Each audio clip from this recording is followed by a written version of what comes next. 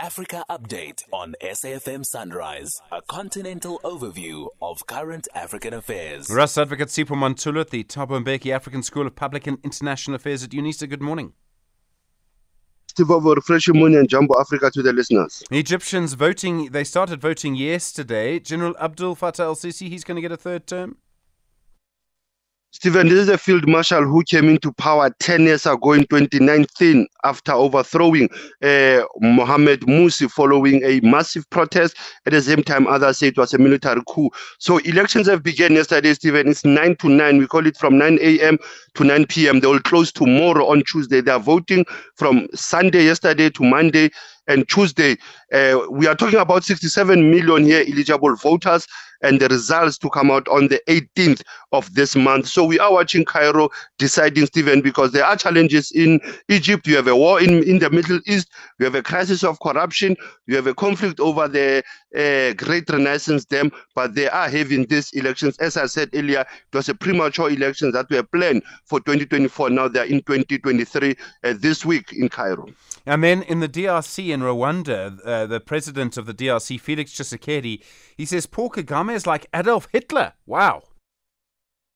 Stephen, he said this was in the capital city of the South Kivu, Bukavu, next to Goma. At the same time, next to Rwanda, if you say Gisenyi.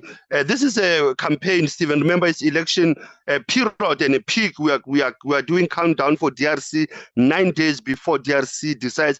Tshisekedi went on to hit on Kagame, Stephen, as we said, comparing him with Adolf Hitler, saying that he wants to expand the eastern part of the DRC. Hence, he used this concept of Adolf Hitler and the notion of expansionist aims to take over North Kivu, South Kivu, and Ituri region. Remember, they've been conflict between these two leaders. Tshisekedi blaming Kagame for supporting the M23, the March 23 movement, M23, for their attack towards the DRC. So he has come out clear blaming Kagame to be Adolf Hitler of Africa.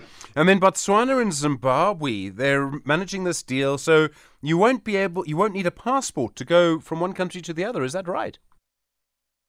Interestingly, that Emerson Dambuzo Mnangagwa and Mokgweetsi Masisi, Stephen, they are engaging on this trend that is moving in the African continent. We have been talking about Kenya, Seychelles, Gambia, Benin, where they are, and Rwanda also, that they are joining on the list of relaxing their borders. So they are looking at the issues around unrestricted travel between Zimbabweans and the people from Gaborone, from Botswana, that they'll have to walk in, Stephen, without having to use this visa regulation. So it appears that this is a new move to support the Africa continental free trade amongst the SADC countries, looking at Gaborone as well as Harare. And then the situation regarding the Africa peer review mechanism, it's based here. It's 20 years already.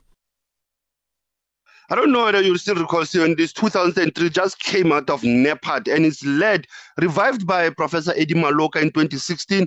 This week, Stephen, there are activities going on between many African policymakers who are visiting South Africa in Johannesburg to celebrate this Africa peer review mechanism. The first country being Ghana, Stephen, I still recall in 2006, and we followed South Africa, Kenya. I think we're in the second review, Stephen, but I doubt about this report, Stephen, whether do they make sense to our people if they are on politics, governance, culture? Do people always implement them, Stephen, member states or government technocrats? Because this is an important instrument, actually, APRM, where we are assessing ourselves, we are scrutinizing the issues of governance and leadership in the African continent. So there have been many activities starting last night. It will end this week, Thursday, Stephen, in Gauteng. It's somewhere in the uptown, Stephen, in Sandton. And then we're going all the way back to the 11th of December, an important day, 1961.